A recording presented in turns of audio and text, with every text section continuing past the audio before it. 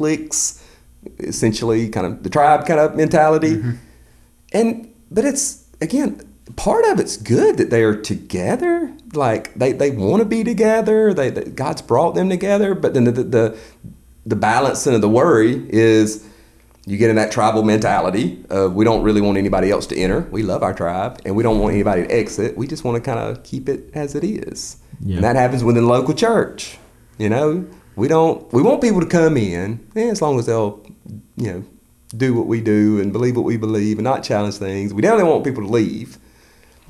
But the thing that breaks my heart, man, is the local church is not serving together. Like, I struggle with that from the very beginning. Okay, well, what about another church that their doctrine or some of their practice, they have female pastors and things of that nature, and if I would disagree on whatever points, can we still serve together? Yeah. Can we still actually do mission locally together? Can we get coffee together? I mean, can we love each other and the world around us together, even though we differ on certain issues? Yeah. I think that's where the line in the sand has been drawn a lot within the local churches. Is this about me and my church and not God's church, big church? Oh, this is Into the Fray, a podcast about real Christians having honest conversations.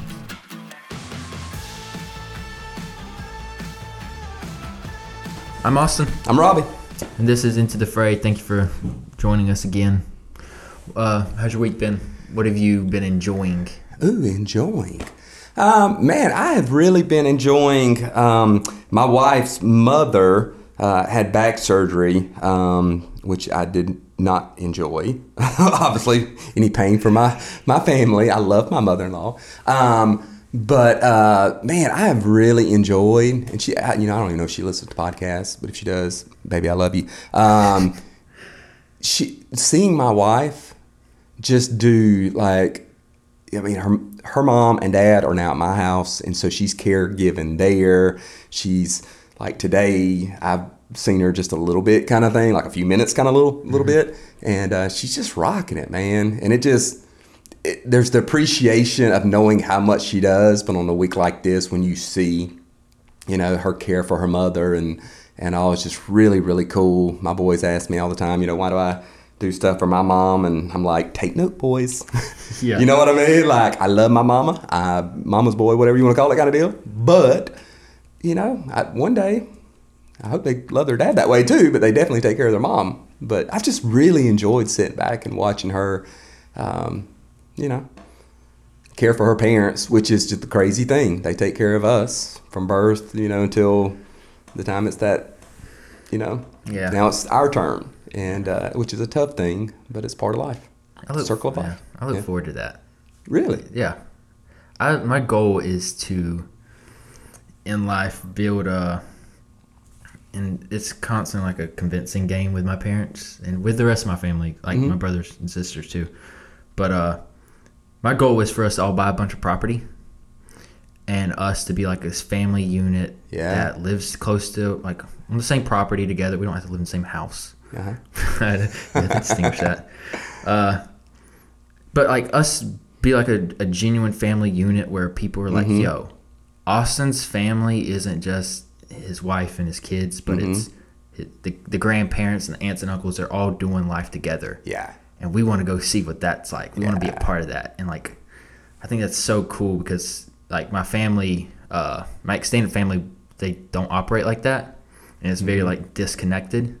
And so how I feel like God has kind of impacted my immediate family is he brought us really close together, and we're like doing life together and we're growing together, and I want to just like dive deeper into that. Yeah. And so I want to take care of my parents when they get older, and like ultimately it's kind of like what I'm building towards. Yeah, that's awesome. And I think there's a little shift going on too. Now, again, I know we live in the South, and so maybe it's a little bit more normal, I guess. But I really do, even hearing you, who's a lot younger than I am, like I'm that way. Like, I've got two sisters, and we were 5 years apart both ways kind of thing. And so we were not that close growing up. But like as you get older, you kind of long for that.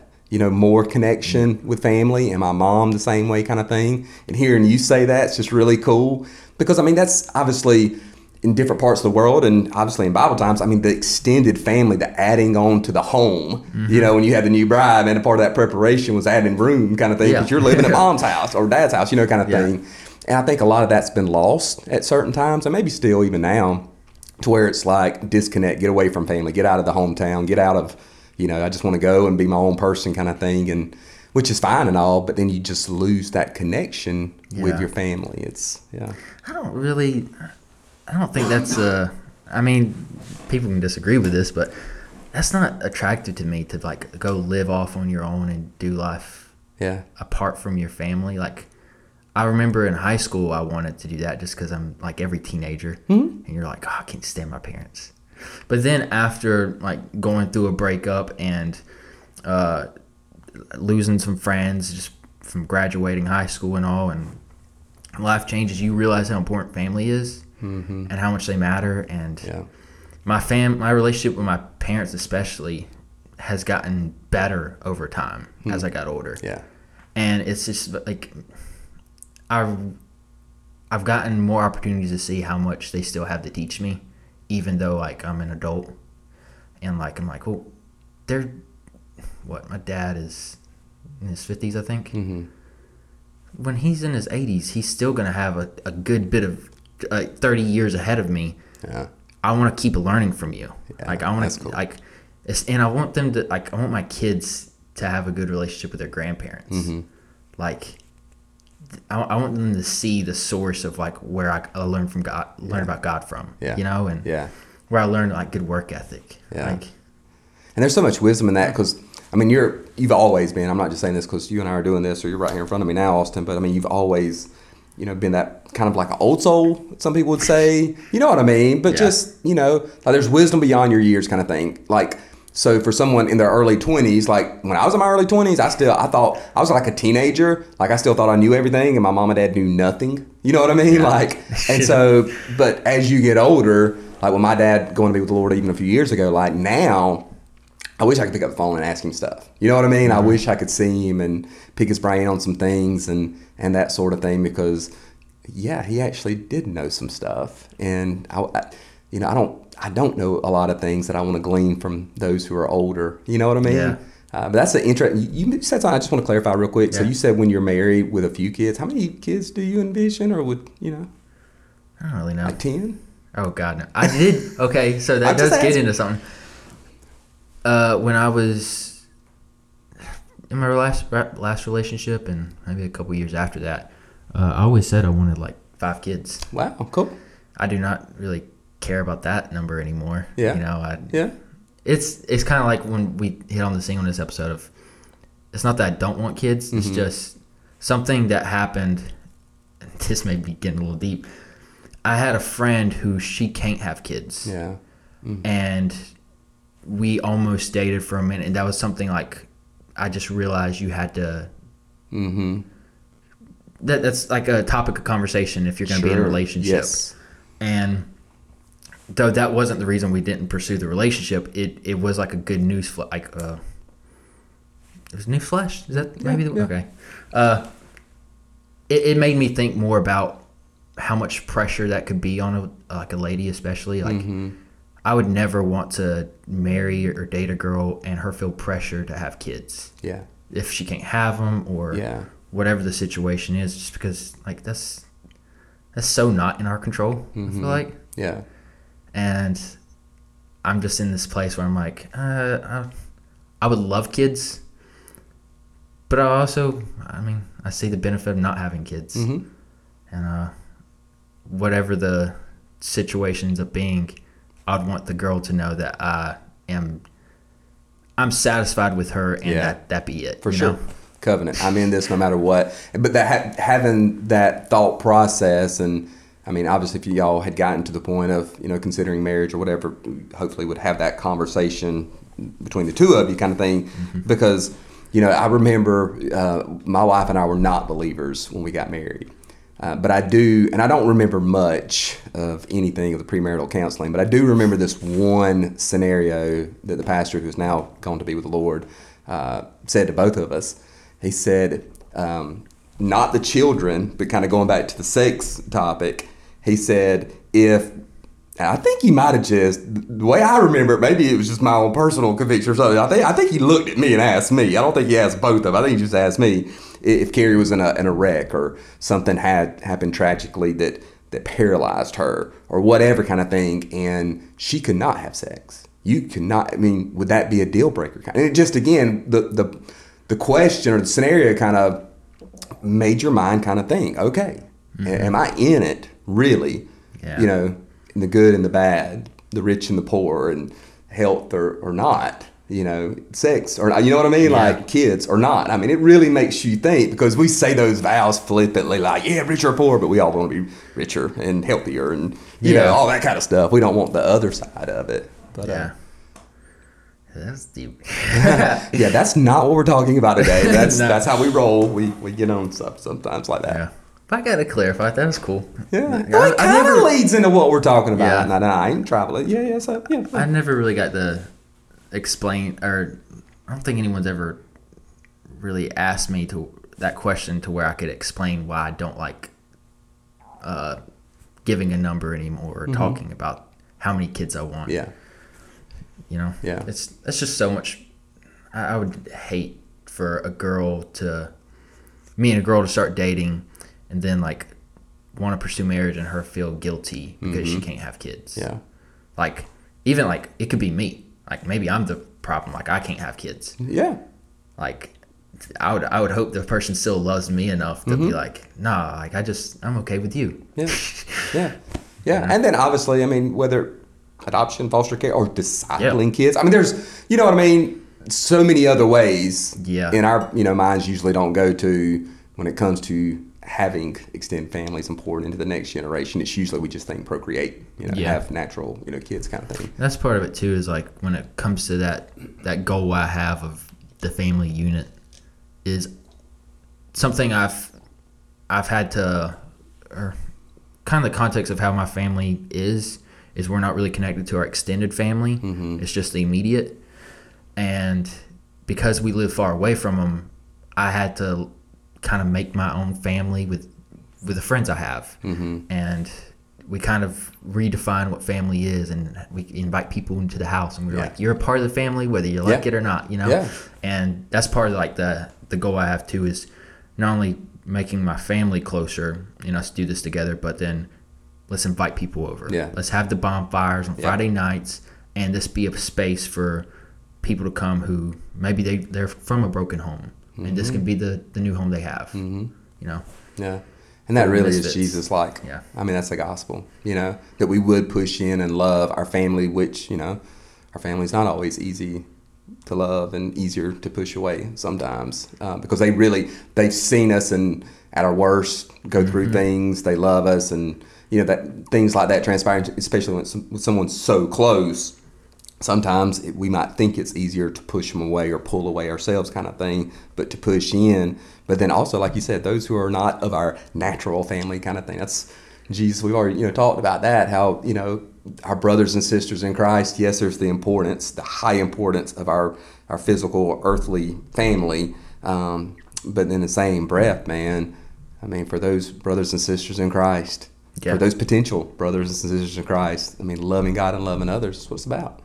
Treat them that way. Yeah. That kind of gets into what we're talking about today. Segue. Yeah. Perfect transition. We're talking about today Christian tribalism. So tribalism in the global church. Okay. And how it's been affecting. Maybe I don't know if it's specifically to America. It's probably global, right? I would say it's global. I would say, when you think about tribalism too, I mean, we're obviously going to talk more, I guess, in the context of within the church, in the global church, and in the local church, universal church, local church kind of thing. But obviously, it's in the political realm. It's in the social realm. It's, there's a lot of tribalism that takes place in our world. It's not just within the local church, but in the same breath, it is within the church. Yeah. It's not exclusive to the church and just in the world kind of thing. So, yeah. Yeah. And so we want to tackle this subject because there's this rise, especially with the YouTubes and the Facebooks, where the tribalism is like amplified. And so maybe before, back in the day when they didn't have technology, you could be tribalistic, but it kind of stays within your immediate context. But now it's being amplified so much and stretching across states and countries and whatnot that people go online and they'll trash the pastor. If say they're in Georgia, they're gonna make a video and trash the pastor in California, or the California pastor trash the South Carolina pastor, and a lot of it has to do with the doctrinal, the doctrinal sphere of we have different theological beliefs, and instead of having humility or grace towards people, we kind of bought into this lie that our culture's bought into of, if you have a different idea than me, you're an enemy of me. Yes. And I've got to do whatever it takes to take you down. Yeah. And again, that goes to, I mean, even if it's a political tribalism, I mean, with Donald Trump, I mean, that word, I started hearing it a ton as far as tribalism with Trump kind of thing. Let me say this, though, like, it's easy to go to the negative part of it, because one of the things, like you just mentioned, that's so concerning is that within tribalism, you are just tearing apart, picking apart, highlighting differences of another group or another person kind of thing, versus the similarities. And you're not even engaged in trying to figure out what the similarities are. You just pick one thing that's different, and man, you go after it, pitbull style. But even, you said, is it new? I don't think it's new at all, man. I think it's another one of those words, it's especially with the social media and just internet platform, like you said, it's so much in your face now. But I don't think it's anything new, because I think in scripture you see it. I think, it's not called tribalism, but the characteristics are still there. I'm of Paul. I'm of Apollos. I mean, there's people that's, I'm attached to this person and their beliefs. Yeah. It's probably just that our sword is able to reach a little bit farther for sure to cut no doubt. other people off. Yeah, sure. Which is, I don't know. How do you feel about some of these doctrinal, like, watchdog videos? I'm sure you've seen them. I have. I always think about, man, and I don't know if I've said on this, but I know I've said it behind the pulpit, like, I want to be so secure, but also in humility of, if I'm preaching 30, 45 minutes, that, I'm very liable to say something stupid or something I didn't mean to say. And so I want to be like the Berean church, that they're checking even the Apostle Paul. They're going home and studying their Bible, and so the accountability aspect, I think, is huge for anybody. I don't care what, if mega church pastor or where you are. I mean, again, we have such access to everybody now, and it's easy to nitpick, and not just from a theological, but a methodological. I mean, just every kind of aspect. There's tribalism in all forms within the local church or global church, local church as well. So the accountability aspect, I do like.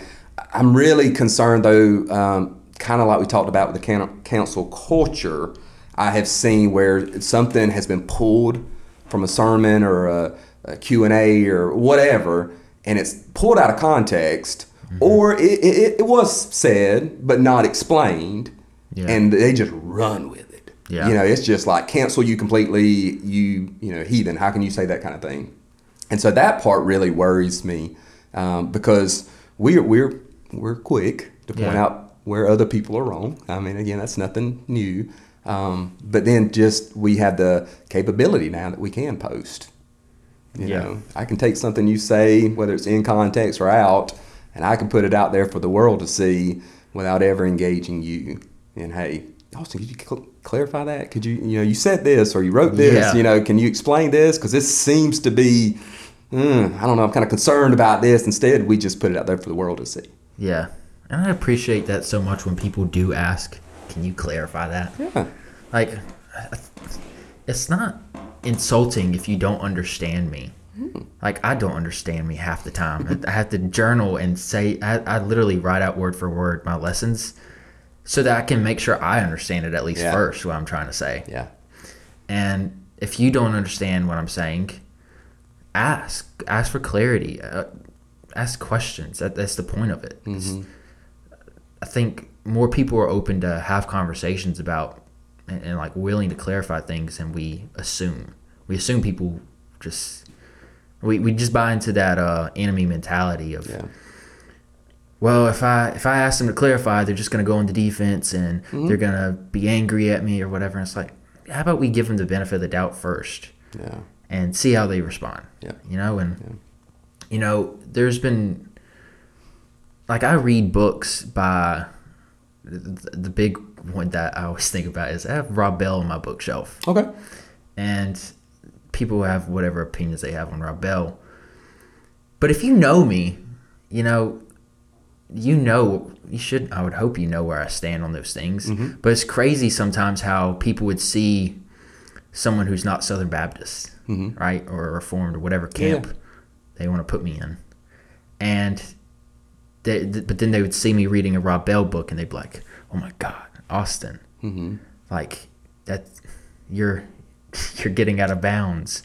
You must have like abandoned the gospel." And it's like, no, I think there's just a need for people to have the benefit of the doubt and to put things in context of like, if you have like those doctrinal watchdog videos where they take the sermons out of context. Yes. I cannot stand that because I'm like, especially like I listen to Matt Chandler just about every week and I'll see some of those videos where they take something out of context. I'm like, well, if you listen to the entire sermon series, it would have explained and he dealt with the concern you had, but you're so easy to jump and make a video and take it out of context. It's like, there's a lot of people who I think online are just, they love just taking the little things out of context and running with it instead of really doing research and really trying to understand, like you said. Yeah. You know? And I always even say, like, I mean, we're called, man, to make disciples of all nations. We're called to take and preach the gospel to all people groups. Now, and I'm always one of those like, okay, so like a Rob Bell or someone who would be with the health and wealth gospel or the prosperity gospel or an unbeliever, let's Islam, Buddhism, Christian Scientology, whatever it is. You don't have to know everything about them. But I do think it is helpful to know a little something. Yeah. I mean, I do. Again, from a biblical standpoint, Paul does it. I mean, you just see this over, like, they kind of know what's going on in their culture. I think that's important. You should know yours, obviously, best. I mean, I always kind of think of it with counterfeit money. I mean, my mom, who worked at the bank for years and years and years and just retired, I mean, I asked her, I mean, you know, how do you spot? And she could tell you the differences on what to look for in a fake. But how they began the process when she first started wasn't with the fake. It was with the actual real dollar, the real bill. Like, know the real thing, and then you know the other things to look for. And I think, you know, when it comes to that, I was stretched with this, man, if I'll be honest, though, because when I had a Christian bookstore, and it was a realm that I was not, I don't think, prepared for. Because when we had it, and this was before, just, you know, it was at the very end of people actually having books in their hands and not, you know, going to online and stuff like that, purchasing. But I remember doing the bookstore, and so, you know, you had to have all these different sections that were named. And I would have people come in and be like, okay, where is your full gospel section? And I would be like, full gospel? Like, I didn't even know what they were talking about at first. Like, it was full gospel. Like, bro, it's the Bible. It's all gospel books, like Christian book. Like, I don't know what you're talking about. The full gospel. It's not like something's missing. But, you know, there's just, again, in different, you know, denominations and stuff like that, there's just this whole idea that, you know, you're missing something. Yeah. You're missing something that we have, and you're wrong, and it was crazy, but it was a really good learning experience. What I did not do was just trash all the books, because I'd have people, you know, who I love, and even I would fall in line with much more reformed and things of that nature. Like, okay, dude, give me Piper and MacArthur, and they just rattle off, you know, where's Calvin, where's, you know, and why is that not all that you have in here? Why would you dare have the NIV and not just ESV? You know what I mean? It's like this crazy thing, like, okay, bro, I can have these. Guess what? I can even read some of those. Yeah. And again, I'm going to have a discerning spirit no matter who it is. I'm not going to immerse myself in just all of them, but I do want to be aware of a lot of it. Not Yeah. just for the sake of a Christian bookstore, but for the sake of being a Christian. You kind of hit on something right there of the immersing yourself in all of like, for me, when I was probably more tribalistic, I was immersed in the Reformed tradition. Mm-hmm. That's all I read. That's all on my bookshelf, and my growing in God was according to the scale that I had. It was just, how much more Reformed can I get? Mm-hmm. But there's so much that I found I was missing out on the gospel, because the Reformed tradition is just one tradition out of many. But I had this mindset that was all Christianity, real Christianity was. And if you don't believe exactly like I do, and it's crazy because Reformed, the thing that separates Reformed tradition from other traditions is a lot of secondary issues. But it's like, if you don't agree with me on all these secondary issues, you're not a part of the real church. Yeah. And I'm almost like, there's times where I was even looking forward to hearing like a Hillsong, like a pastor from Hillsong Fall, because I'm like, see, that proves they don't got it. Yeah. Meanwhile, ignoring all the Reformed guys that fell in our camp, And dude, that's a huge thing too. I mean, being able to, nitpick and like you said, even whether secretly or openly, hoping that others would fail. Yep. And I mean, how Jesus loving is that? What I mean? That's within the church. I remember reading a book, man. I should have looked at it before I came, but it just came to my mind. It was called Living Water. I can't not remember the guy's name. I read it years ago. My pastor at the time, a mentor, gave it to me, and it was about the gospel movement in China when just revival was taking place and it was exploding.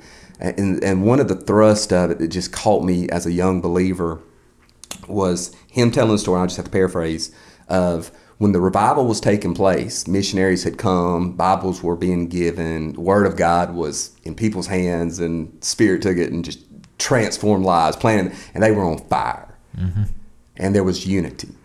And then what happened is you had other denominations come from the States, and the next thing, instead of giving them the Word and sound doctrine and stuff like that, they started giving their own books out of their tradition. Yep. And what happened to the Chinese new believers? They started dividing, and it was just like what become this great unity of believers growing together, i.e. the early church. They began being segregated. They began taking their little tribes, and the movement stopped. And that was always a thing for me. It was like, whoa, like. Yeah. I remember like going back to that really Reformed time of my life of, I was so ready to give people a John Piper or R.C. Sproul's What is Reformed Theology? Yeah. I was so ready to give you that. Yeah. Or his Chosen by God book. Yeah. Because I was like, I can't just give them a new Bible. I need to give them something a little more so that they get the right stuff out of this book. Yeah.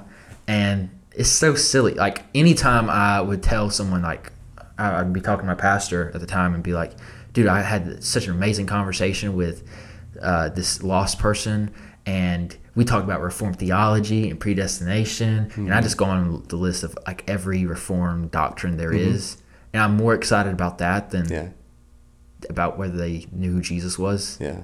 And a lot of times I was just, I just found myself caring so much about this tradition and the doctrines of this tradition, than actually what the Bible even has to say on some of those issues, or being open to the fact that I may have some of these issues wrong, and a lot of it was, I just didn't, I found that I had fallen away from Jesus at a certain point, and I was just following whatever Reformed pastor I was listening to. And let me say this too, man. This is no rail on any, because those doctrines, like I said, I'm going to fall in that camp more so than most. But, there's this beautiful mystery, and I came to grips with, like, I can't explain it. I want a God that's a lot bigger than me. I want, throughout the scriptures, there's no ABC to salvation. You know what I mean? I know we like to do the ABC of salvation, kind of thing, make it easy kind of deal. But there is the God is sovereign, predestination, election. Those things are beautiful in Scripture, and we should not at all skip over them. But in the same breath over and over again from the very beginning, Genesis 3. Yeah. Genesis 1, 2, don't eat of the fruit. Genesis 3. I mean, all throughout Scripture of people, the call to repent and believe, the call to choose to take up life and the cross. So it's a beautiful tension. And I know we want to have it all figured out. And I've come to a place like I can explain it and the best that I can in my limited, finite, sphere.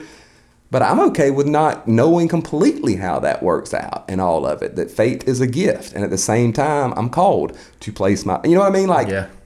And I'm okay with that. But when you say that about doctrine, we're so sensitive to some of it, man.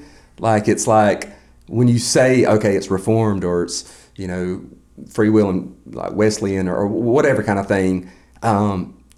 Again, we don't want to look at the overarching, what we are similar about. We're so driven by ways that we would be different, how we would disagree with people. Yeah. And one of the people, and I want you to answer some stuff, man, but you and I have had this conversation. I love George Whitefield and John Wesley, two different camps, did not get along at all. I mean, they debated each other, and words were said and things kind of transpired. But I remember that quote, that beautiful quote. I'm going to have to just, paraphrase when one of George Whitefield's kind of, guys that was in his tribe, it was like, with Wesley was like, he's not going to be in heaven, is he? Kind of thing. And we're not going to be able to see him in heaven, I think is how it goes. And Whitefield replies, he says, no, he's going to be so close to the throne of God, and you and I will be so far away that we probably won't see him. And here's two guys, different camps. Yeah. Had disagreements. Yeah. And yet the humility and the honoring of one another, and specifically, Whitefield and Wesley, like, I'm like, man, yeah, that's what I want to be a part of. Yeah. That's who I want to be. When I started realizing that, like, the church was bigger than just my camp, I had this economics teacher named Miss Morgan, and we'd get these long conversations about, like, faith, about whether you can lose your salvation, all these different things. And I ended up wrestling a lot with our conversations because she was this very godly person, very loving person. You looked at her life and you're like, she loves Jesus. Mm-hmm. She loves people. Yeah. She loves her Bible. But then I had this confliction of like, yeah, but she believes women can be pastors. Mm-hmm. Or she's not a Calvinist. Mm-hmm. And I was like, well, frick. If I didn't know those things about like her doctrinal beliefs, but I just, like, I didn't have those categories to put her in, mm-hmm. but I just knew her as a person, mm-hmm. I'd see Jesus. And it was it was like a blessing that she came into my life, because it was like I was having to be forced to see someone who I really respected and admired, and had to be like, oh, like, Jesus can work outside of my camp. And maybe she's right, maybe I'm wrong on some of these issues. Mm-hmm. Maybe I need to actually study some of these issues a little more. Mm-hmm. And then, like, even my mom. So I wasn't raised Reformed or Calvinist. Like, my parents were a part of the Southern Baptist Church, and like they taught, when the Sunday school teacher said it was hogwash. Oh, wow. Okay. Yeah, like they had full on, like, they're against Calvinism. Okay. But then this godly youth pastor came into my life, and he was a Calvinist. Mm-hmm. And I was like, yo, this is amazing. He loves the Bible. He's showing me, like, he's answering my questions. He's discipling me. He's showing me the love of Jesus. And I'm like, well, the Calvinist can't be all bad, because look, like, he's got the fruits, Mm-hmm. and he can back it up in the Bible. And I eventually become a Calvinist. But then when I'm a Calvinist, the way that, some of the people in the church treated the youth pastor, they were like so against him because of his doctrinal beliefs. Mm-hmm. I found myself treating my mom like that, and being like, well, Mom, you don't read the Bible enough. Yeah. You don't understand. You're not really studying the Bible, and kind of treating her the same way they treated him. But then what was amazing was when I doubted in my faith the most, and when I was about to walk away from Jesus, the amount of people who weren't in my camp who like came and surrounded me and prayed for me and like loved on me and brought me back to Jesus was amazing, because then it was like, oh, like again, like the church was bigger than I thought. Yeah. Like I had brothers and sisters rooting for me that I had treated like enemies for so long. You know? Yeah. And you know, one of the dangerous things is, and in the Bible again, man, God's showing no partiality, and there's no God doesn't have grandchildren kind of thing, that, you know, there's to be no division within the body of Christ. And yet, man, we are so prone to it. You know what I mean? Like, so whether it's theological, where, you know, we would be much more considered by, you know, as a contemporary church, well, than those who are not. I mean, we might as well be a cult. I mean, seriously, like we have been called that, a cult, because our ceilings are black, kind of thing. You know, but it's weird. It's like, let me ask you this. Okay. So, has any, and you've already kind of explained a little bit, but how long have you been following Jesus? About 10 years. 10 years. Has some of your, not essentials, as in Jesus, the virgin birth, the sinless son of, not those kind of issues. The resurrection, we've already talked about that kind of thing. But I mean, you've had some theological, methodological differences, like things, you've changed your mind on some things, right? For sure. Dude, I've been following Christ now for 20 years, and some of mine have changed. Yeah. And you know, one of the things, like you mentioned, with someone who's in a different tribe, camp kind of speaking, like it stretches me, and it will stretch and challenge you if you allow that to happen, and it grow you in some instances. Like for me, like early on, you know, gifts of the Spirit, man, it was real. Like when you started, you know what I mean? Like you were in one or two camps. You either believed they ceased, or full blast every meeting. You better get up and, you know, get slain and speak in tongues, you know, that sort of thing. And what I grew up in and around, and maybe even what I was kind of comfortable with, is where I was at. But then when I got around other believers who thought differently on those same things and would back up Scripture as well with their belief, then I had to start diving in Scripture. And then I had to say, okay, God, if I'm wrong, please show me. Like, I don't want to be, again, we talk about pride and humility. Like, when it comes to following Jesus, like, I don't want to be the one who, okay, I got this all figured out. And again, it's not a salvation issue, although one of the, you know, severe, ugly things about tribalism within that realm is we make it about salvation. And it ain't. I mean, you know what I mean? Like, that's not. But, man, it stretched me. And so, I've changed on some things. There's plenty of things that we can have discussions about that I'd be like. In the last 3 years, I've changed on some things. And I would say my mind has changed. I can still point you to all Scripture. I can tell you where I was and where I am. And I can tell you there's some things that I still don't have all figured out. Yeah. It's okay. But that's like the beautiful part of following Jesus, right? It's this journey. There's this, I don't know, sometimes we fall into this idea that to be a Christian, you download a bunch of facts before you, like once you get started, and that's it. Like there's no growing in your understanding of who God is and how like complicated He is, or how sometimes gray He is. Yeah. But the more I've followed Jesus, the more I've gotten to that point of, like you said before, of sometimes I don't have all the answers. Like with the predestination free will, I don't know how it works out. I know they both exist, but I'm okay with just saying, okay, they're both here, and I'm not going to get into the nitty gritty of how they work out, because I don't think the Bible goes that much detail about it, you know. But another thing that I was thinking of is the here goes the brain. The brain is dying. That's good. But man, what was it? Oh, the people who are like not in your camp but know the Bible as much or better than you do. Yep. That blew my mind, because I had, again, not bashing the Reformed camp. It was just one of the things that really attracted me to them. One of the things that like I think they should feel good about is they love the Bible. Absolutely. They really prioritize it. Yeah, and even some of the, I don't mean to cut you off, but even some of the things that that really want to protect, Yeah. which are really good things, like the inerrancy of God's word, and therefore with the gifts, I mean, you don't need some of those gifts because the canon is closed, you know, sort of thing, and the gifts are they, of course, and that sort of thing, and so there's like those are really good reasons for why they should handle that with care. Yeah. Yeah. But then I started listening to. There's this time where I was like, I'm going to branch out a little bit. Mm-hmm. I'm going to try to understand like what is the gospel. We'll get into like deconstruction in another episode, but I was like, I'm going to go back to the basics. Mm-hmm.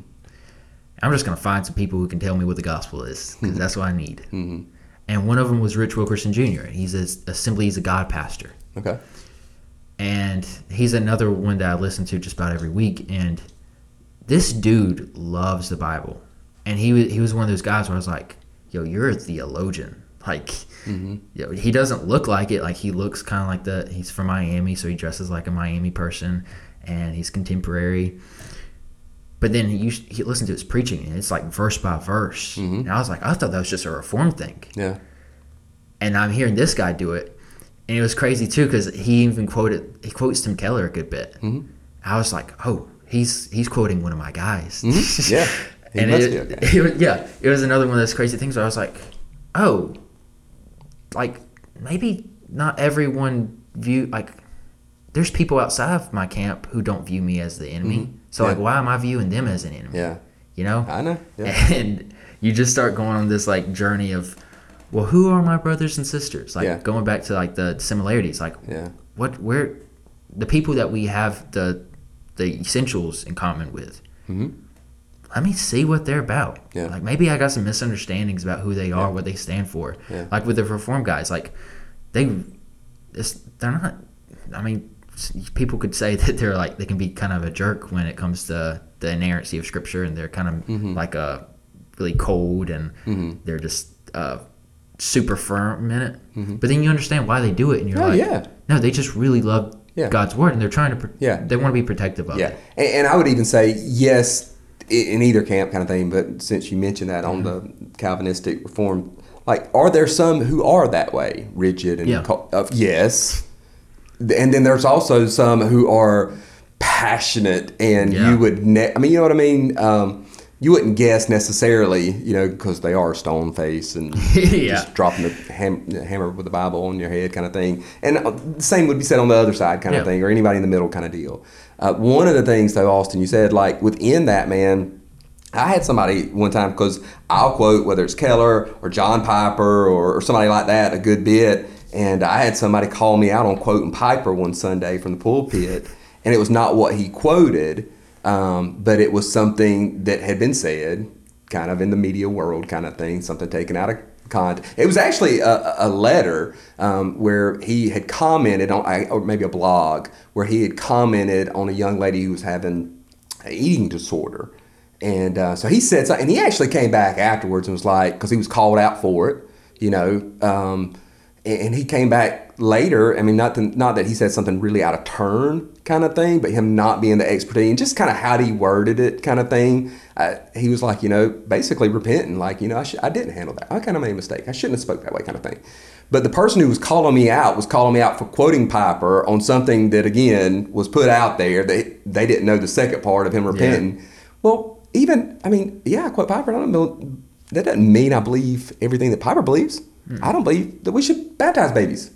Yeah. We would disagree on that, and he would be wrong. But that's okay. You know what I mean? Like, I'm right. No. But, so even within that tribe, they're going to have disagreements, because not all Calvinists are going to lean toward that, and that's just one issue. Yeah. And so even when and my question is this too, man, and the thing that really breaks my heart, because I really believe it breaks the heart of God, is within tribalism. Like, even that's even said, like, that's my work tribe, or that's my workout gym tribe, And some of that, man, is good. Like, we talked about community. Like, there's the longing and belonging and accountability and those things within the tribe.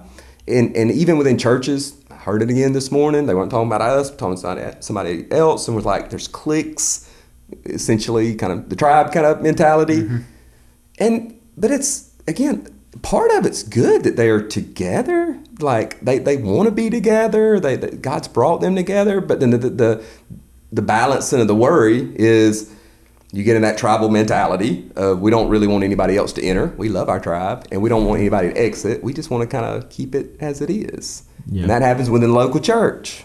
You know, we want people to come in, as long as they'll, do what we do and believe what we believe and not challenge things. We definitely want people to leave. But the thing that breaks my heart, man, is the local church is not serving together. Mm-hmm. Like I struggle with that from the very beginning. Okay, well, what about another church that their doctrine or some of their practice, they have female pastors and things of that nature, and if I would disagree on whatever points, can we still serve together? You know? Yeah. Can we still actually do mission locally together? Can we get coffee together? I mean, can we love each other and the world around us together, even though we differ on certain issues? Yeah. I think that's where the line in the sand has been drawn a lot within the local churches. Is this about me and my church, and not God's church, big church? Oh, yeah. Big C, yeah. It reminds me of a passage. It's Acts 2:44-47. It says, all who believed were together and had all things in common, and they were selling their possessions and belongings and distributing the proceeds to all as any had need, and day by day attending the temple together and breaking bread in their homes. They received their food with glad and generous hearts, praising God and having favor with all the people. And the Lord added to their number day by day those who were being saved. Yeah. I was hearing Francis Chan talk about that passage, and he was just like, when we have unity in the church, like, God blesses people. Like he adds souls to the community. Yeah. He builds the church bigger. Yeah. And so getting to that, it's crazy how even on the mission, like when it comes to wanting to share the gospel with people, or like go to the food bank with another church that's different than yours, how we will draw the line in the sand. And it's like, can we really not hand out food together? Yeah. You know? I know. Like that's so bonkers. Yeah. Like we both agreed this person is hungry, they need food, but we're not going to come together and use our resources and show them the love of Jesus by giving them food just because you're a Baptist and I'm Methodist or whatever. And it's just silly. It is. Yeah. And I think the enemy loves it. Yeah. I mean, just absolutely loves it, man. That something so silly would cause us not only not to serve, we don't even, again, pray for them. Pray for other churches, other leaders. Pray that God would bless and grow them. I mean, it's just like we're so focused on our tribe, our church kind of thing, our people. That's it, and we want it to grow, but we're not concerned about His kingdom. Yeah, and with that early church, that passage you just read, how different were those people? Yeah, 3,000, 5,000. Can you imagine? I mean, something happened so rapidly, multiplying, and thousands upon thousands of people from all walks of life. I mean, it would have been easier. It would have been easier in their own doing to have a Jew church, a Gentile church, a eat meat church, a vegan church. I mean, they could have done all that, right? But they didn't. Now, yes, they would have the churches as far as the local church within their areas where they live once the gospel began spreading out. But even initially, or even then, I mean, they're still very different. It's not just that little tribe. And, that's one of the things the question was asked a few years ago to me, and they're still they're very prominent still. But when it comes to specific types of churches, air quotes kind of thing, if you can't see me, let's have a cowboy church. Let's have, and again, I get, I get it. But again, okay, so what if I'm not a cowboy? Can I not come to your church? Can I not be a part of your church? Yeah. You know what I mean? And for whatever that is, it's like we're creating our little tribe, and we're celebrating it, man. We're going to put our name on it because it's about identity, which is the real issue. So I've heard it kind of, I don't know, said in a joke, and it breaks your heart too, and again, I would fall more in this camp. But if you hear the initials JC and your first thought is John Calvin and not Jesus Christ, you probably have the problem. You know what I mean? But that's what we've done. That's our identity, more so and above being a child of God, which is, again, something that you see throughout Scripture, whether it's race or whatever else, even within the family tribe, the family unit, is put ahead oftentimes of who God is and who you are as his child. And that's the opposite. Yeah. What's beautiful, too, is like my own journey with this is kind of starting to listen to people from different tribes. And like, I don't even have a tribe anymore. I got to a point where I'm just Lone Ranger. I'm a Christian. That's it. Yeah. I can't, my beliefs have changed so much in the last few years. I'm like, I can't commit to any of y'all. But I started doing this thing because I noticed I'm one of those guys who, if I listen to a Matt Chandler sermon and I really love it, I'll just go down that rabbit hole of just listening to all of Matt Chandler's sermons and all the Village Church's sermons and then all the Reformed guys' sermons, And I was like, well, I want to guard against that. And so one of the things I started doing is I found people in different tribes that helped me guard against that. And for me, I at the cabinet shop, while I'm sanding or whatever, I'll have sermons going, and I realized that the different tribes that we have, they kind of really complement each other really well if you put them together. Because like I'll listen to Matt Chandler, and he's very heavy on like the doctrinal, like who God is, helping us get a good idea of who God is, right? Then I'll listen to John Mark Comer, who's more contemplative, and he's going to hit on like spiritual disciplines and really focus on the relationship you have with God and how you can like sit in silence with Him and be transformed by Him inwardly. Then I'll listen to the Charlie Dates. Charlie Dates is like this African American Baptist pastor, and he hits kind of like on how the gospel hits his community. So like kind of like social gospel. I know there's like that was a whole nother conversation for another day, but like how the gospel essentially hits your community and how it affects society at large. Yes.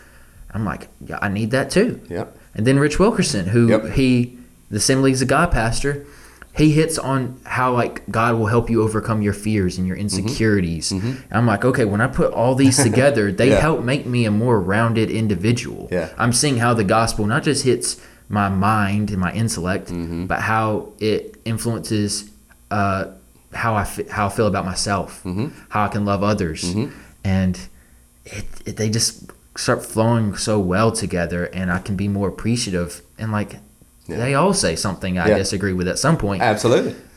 But you start seeing the similarities because they end up saying a lot of the same things. They are all rooted on that similar idea that Jesus came to make all things new. And man, that's been such like a beautiful thing for me, and it's caused my faith to grow even more, because if I had just stayed in my Reformed camp, I'd just be like building the intellect for the most part, because that's kind of their emphasis.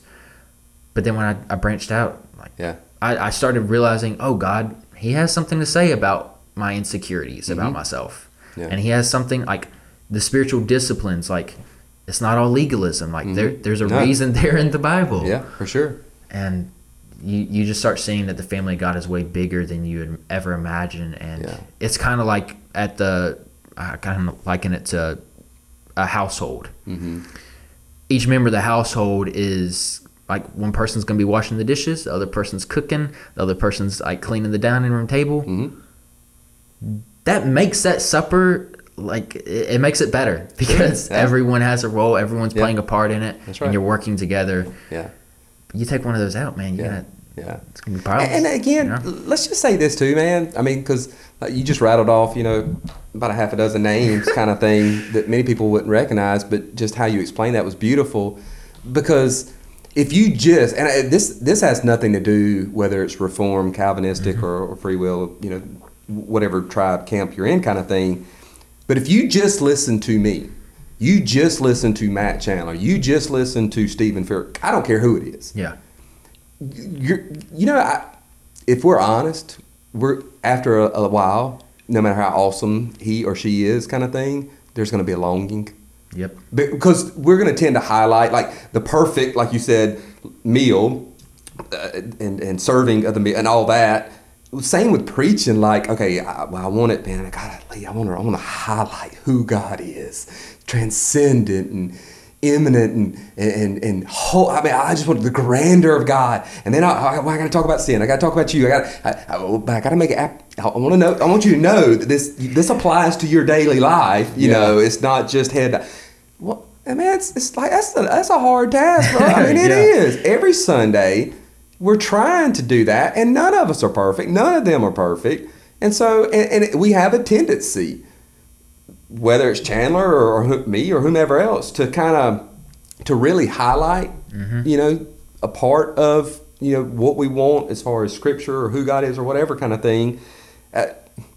Sometimes some will get caught up in, and that's why a lot of the knock on some, whether it's Calvinistic or, you know, if it's like a Stephen Furtick kind of thing, is, and you see, okay, this is where they might get hung up, or they're just, it's all this, and you would wish they would push a little bit more of, you know, the other part, kind of balance the scales a little bit, but they're not perfect. Yeah. You know what I mean? It's tight. And then if so once you listen to both, it does. It kind of, it feels you. It's like, oh, yeah. And if you've ever been in a conversation about Jesus with somebody, you realize afterwards how much you didn't say that you wish you would have said.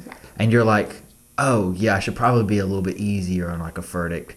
Not that like we should hold them accountable too. But no, yeah, for sure. Have grace, because how many times, like that's a constant thing in Bible study is, man, I didn't get to say this part, and I really wish I would have. That would have kind of helped round out that conversation.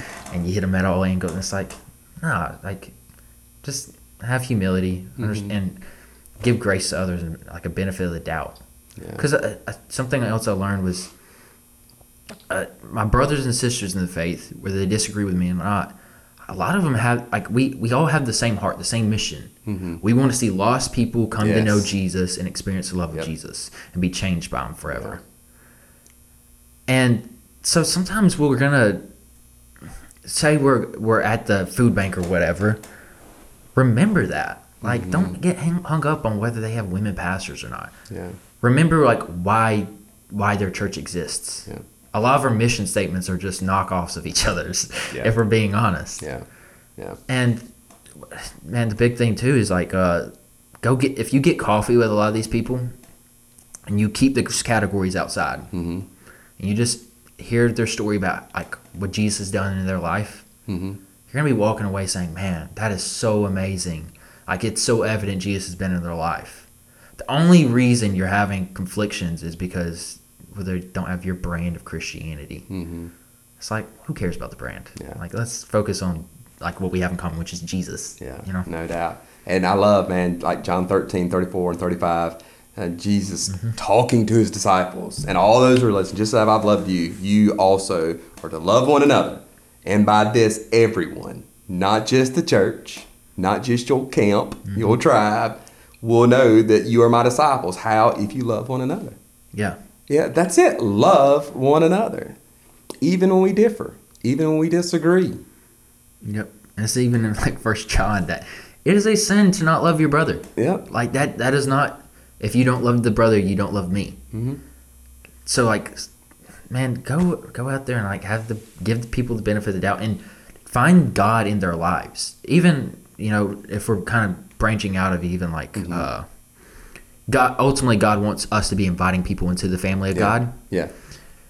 Go find how God's working in people's lives outside of the church too. And you're not going to be looking for long. That's right. Because I mean, it's you just, whether it's health problems or whatever, like he's constantly showing up. You listen to a musician for long enough, you go through their catalog, God's somewhere in there. Like that's part of how artists work. They're reflecting on their lives and what's going on. And at some point, they've dealt with the existential and how everything came to be, or are they alone in the universe? And they're going to mention God somewhere. Or something pointing to him. Or that longing, at least. For sure. You know? And then that's the starter. Start where they are. And you know, the other thing, Austin, and you've said it a couple of times now, us working, like, so as a pastor even, like, we're not saying, like sometimes I'll have people come up to me, and they'll be like, oh man, I was listening to so and so, and the minute they say so and so and they put that name, I'm like, you know what I mean? Like, they're in that camp, but I mean, they have said some things. There would be some things that you need to have a discerning spirit. And so, in that moment, I have a decision to make. Either I'm going to drop the hammer, like, you need to stop listening to them, and here's why. Let me give you 5 points and send you to an article and all this kind of stuff. And there may be a place for that. Yeah. I mean, there may be, like, you need to be careful. And you do a little background check. Go listen to a couple of things. Read this, get a little bit more informed. You make a wise decision, kind of thing. I can either do that and show that person love and show that person they're listening to love. They're not my enemy. Yeah.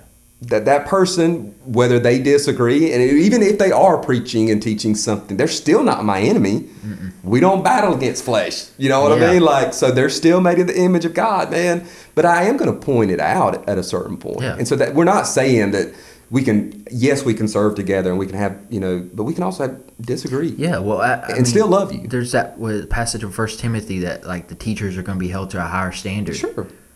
Out of love for other teachers, I want to hold you accountable that you're not saying something wild that you're going to have to answer for later. Absolutely. But then, too, like, I had mentioned earlier Rob Bell. The reason I have Rob Bell on my bookshelf is because I know people who listen to Rob Bell, and I had no idea. I've just heard rumors about him. Yeah.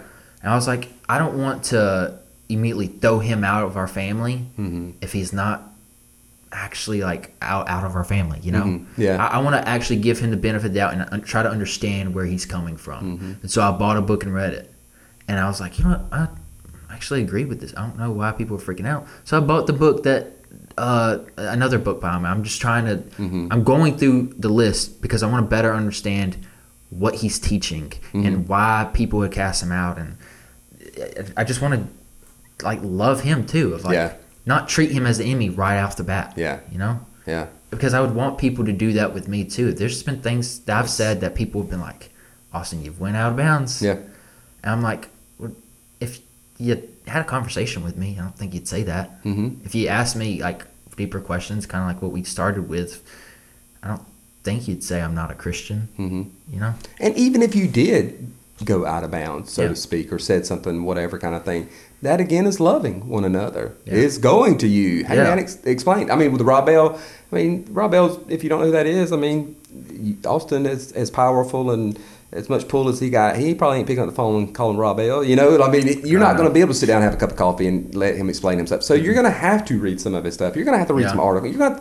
But I think that's part of the way you love him. Is you kind of, I'm engaging the way I can, getting to understand. I'm going to pray for him. And if I do find error, and man, I'm going to, pray for him in that regard. I think that's loving him. Not just casting him off and, like, done with you kind of thing. Like, yeah.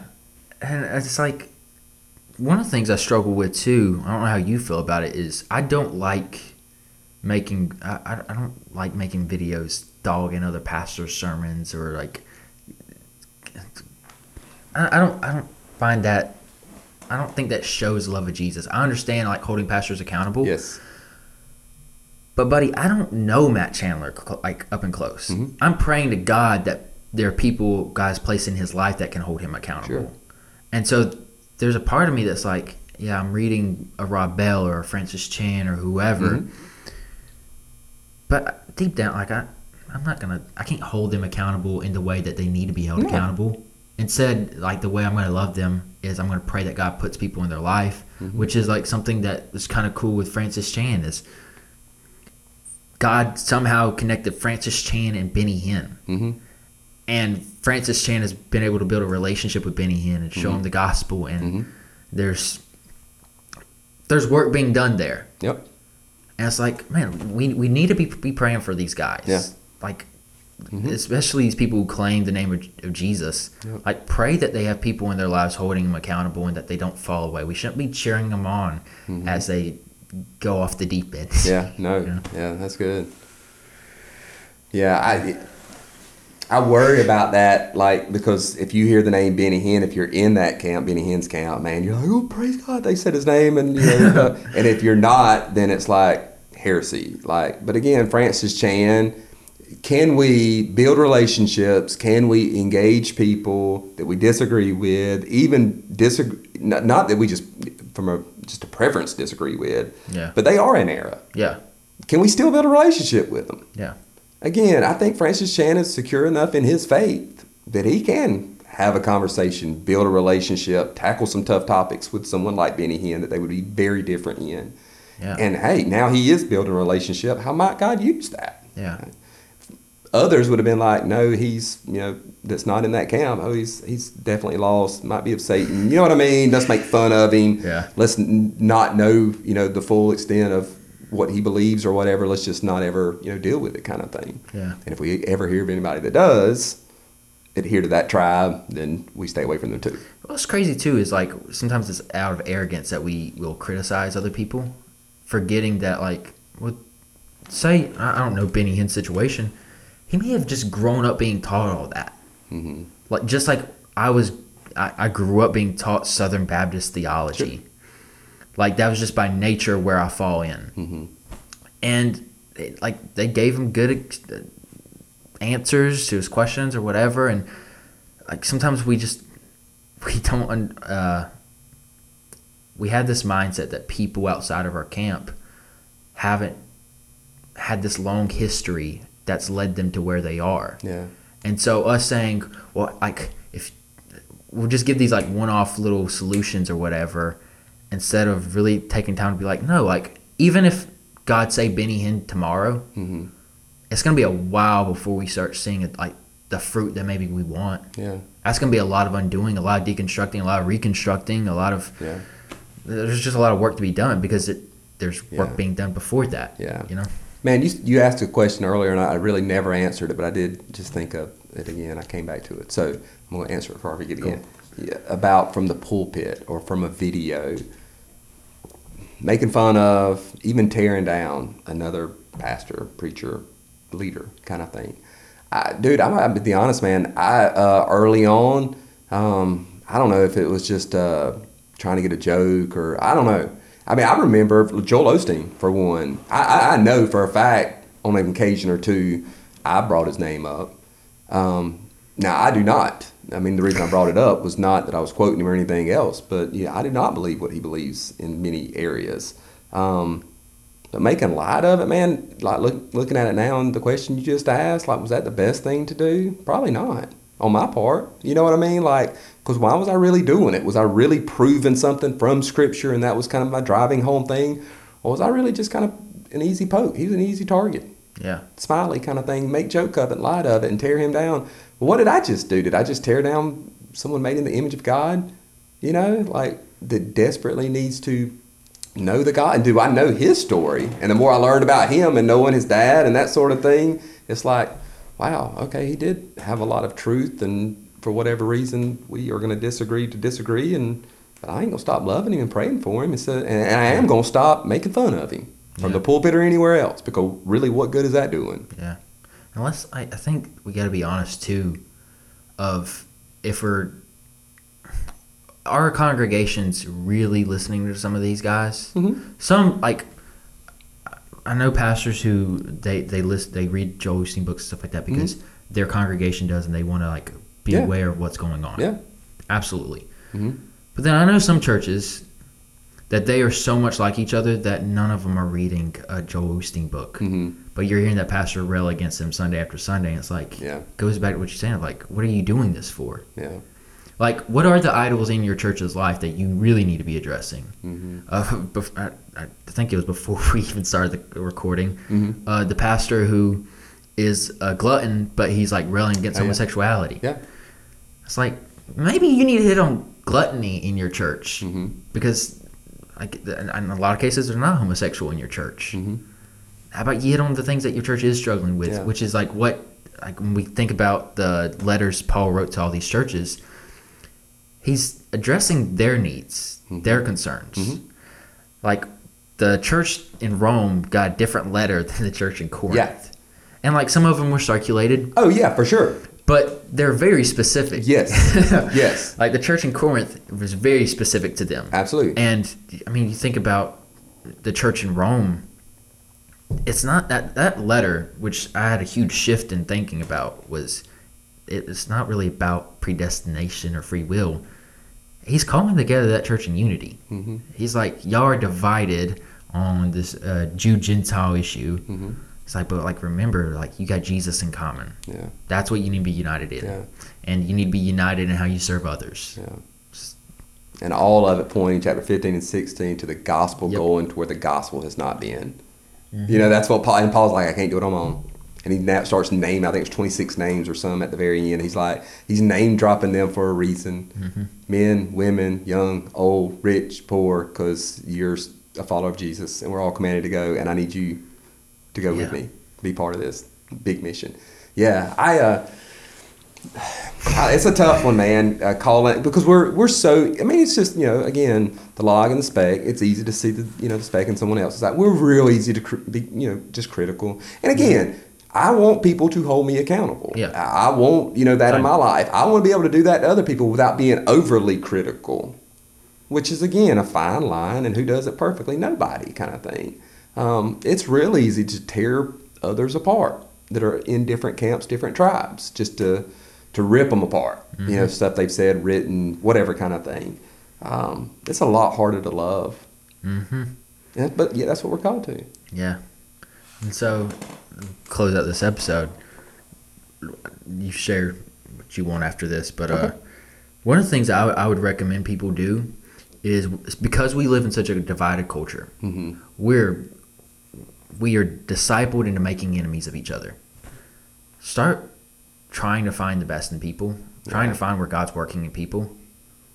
Like, don't immediately, like, we're like you said, a lot of us are overly critical. We can quickly find what we disagree about mm-hmm. with people. Yeah. Find what you agree with them on. Yeah. Find what you admire about them. Yeah.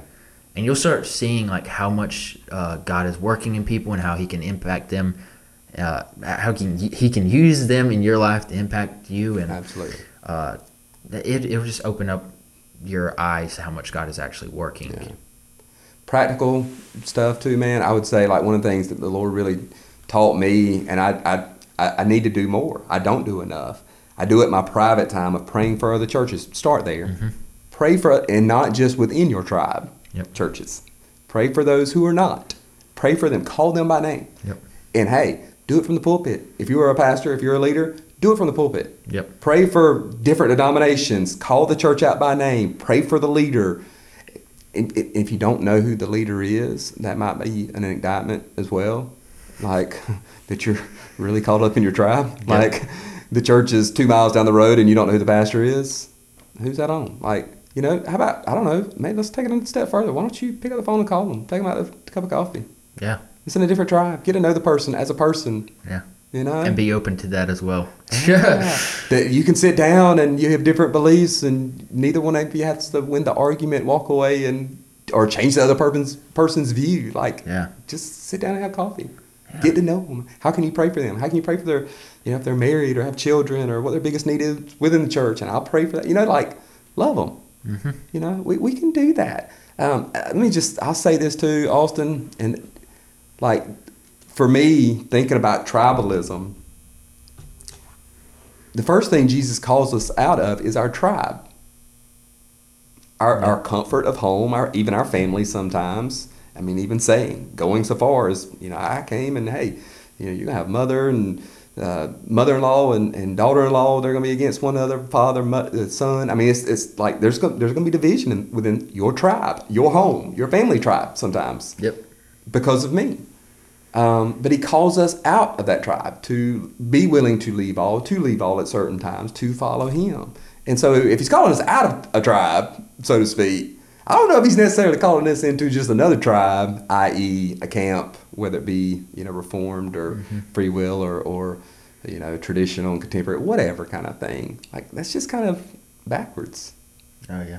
I'm going to call you out of a tribe to put you in another tribe, so that you don't pray and serve and love the other tribe. Like, it's just, that's what we do. He's calling you into a family that wants to add to the family. So, and please don't, man. Last thing I'll say, we had an event here at the Bridge, and I had somebody that came up to me and was like, man, why doesn't the community know more about this? Why aren't more involved in it? And they're not a member here, the person that I asked these questions. And I was like, at first I'm kind of like on my heels, I guess. Maybe I was just like, we promote it, we tried. And in my mind, I'm thinking, and what I wanted to say, but I didn't, was I'm afraid it's some of this tribalism. Mm-hmm.